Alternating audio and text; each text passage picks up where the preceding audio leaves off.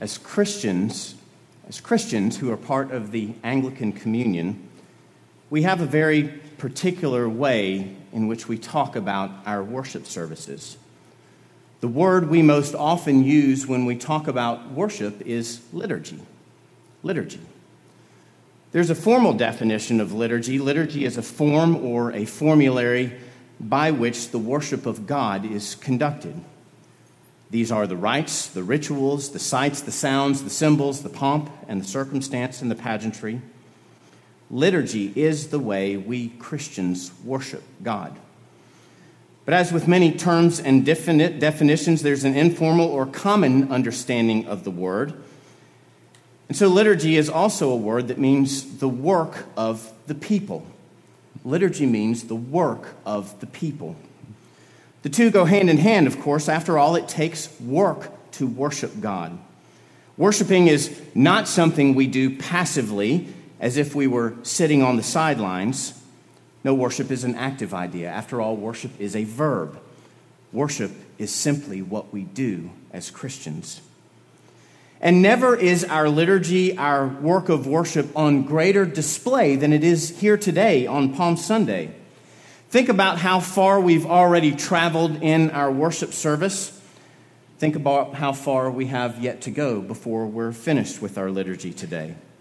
From Jesus' triumphal entry on what we call Palm Sunday, through the events of his trial, as we just read, all the way to his crucifixion on the cross.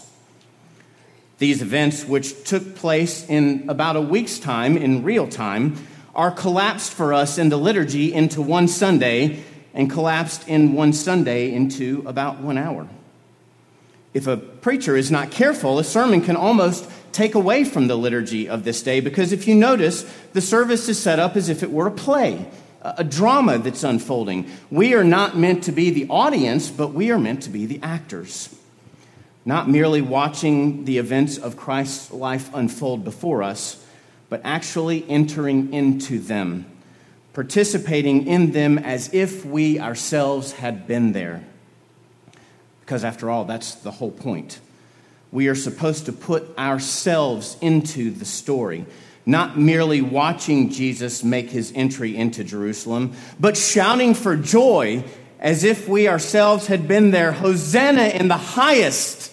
Blessed is he who comes in the name of the Lord. They were all expecting Jesus to fulfill the messianic expectations of the Old Testament. Their shouts were loud, they were fulsome, they were joyful, they were triumphant in tone. But then not just observing his trial, as if we ourselves were some innocent bystander who just happened to be in Jerusalem at the time, but crying out with all the venom and the vitriol of the crowd, "Crucify him! Crucify him! Let him be killed! Let him die!" You see, my friends, the purpose of the Scriptures is not simply to explain the contrast in a story that happened back then over there among those people. No, the purpose of the Scriptures is much deeper than that. It's actually to explore the conflict in our hearts, the war that wages within our soul. And God forbid we would let anything take away from wrestling with that tension and that truth. For as the Apostle Paul informs us in Galatians chapter 5, the desires of the flesh are against the Spirit, and the desires of the Spirit are against the flesh. He says the two are opposed to each other. Our flesh and our spirit, they are at war with each other within us. Within us. That's what happens even within us. You see, my friends, it all boils down to this. In our sinful state, we simply cannot stand to be in the presence of a holy God. Think about that truth for a minute. That's what was going on in Good Friday. In our sinful state, we simply cannot stand to be in the presence of a holy God. You see, the problems of our world, they're not just out there somewhere happening to someone else. They're right here. And the point of the story is this: if we had lived back then over there and among those people, we would have done exactly what they did during those days. Crying out, Hosanna, as Jesus entered into Jerusalem, and then calling for his crucifixion with every fiber of our flesh. And today, our liturgy, our work as human beings, is not just to watch Jesus make his way to the cross, but it is to go there with him. It is for us to walk the way of the cross ourselves.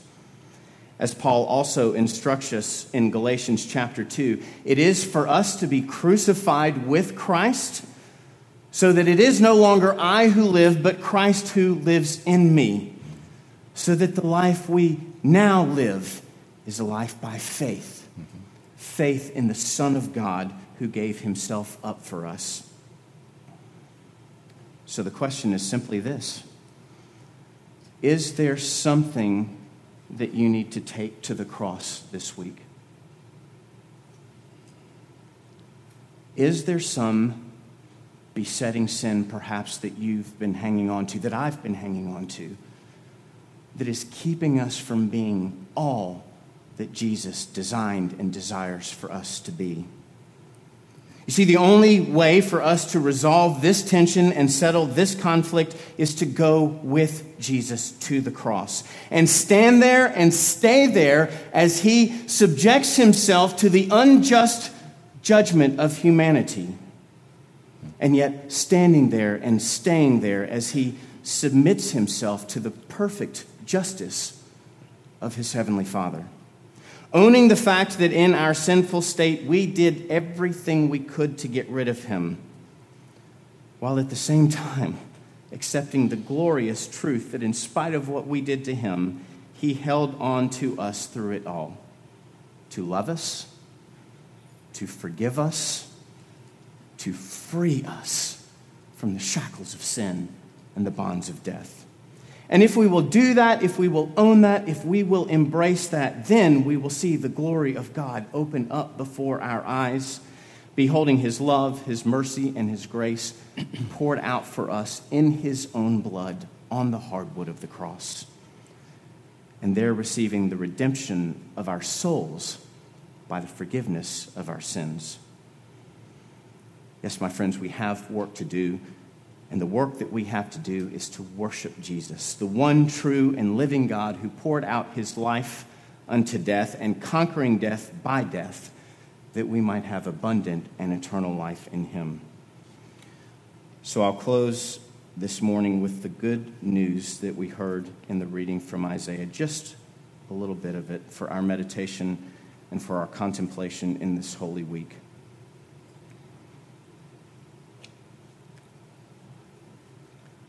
He was despised and rejected by men. He was a man of sorrows who was acquainted with grief, and is one from whom men hide their faces. He was despised, and we esteemed him not. But surely he has borne our griefs, and he has carried our sorrows. Yet we esteemed him stricken, smitten by God, and afflicted. And the good news of the gospel: but he was pierced for our transgressions, he was crushed for our iniquities. Upon him was the chastisement that brought us peace, and by his wounds we are healed.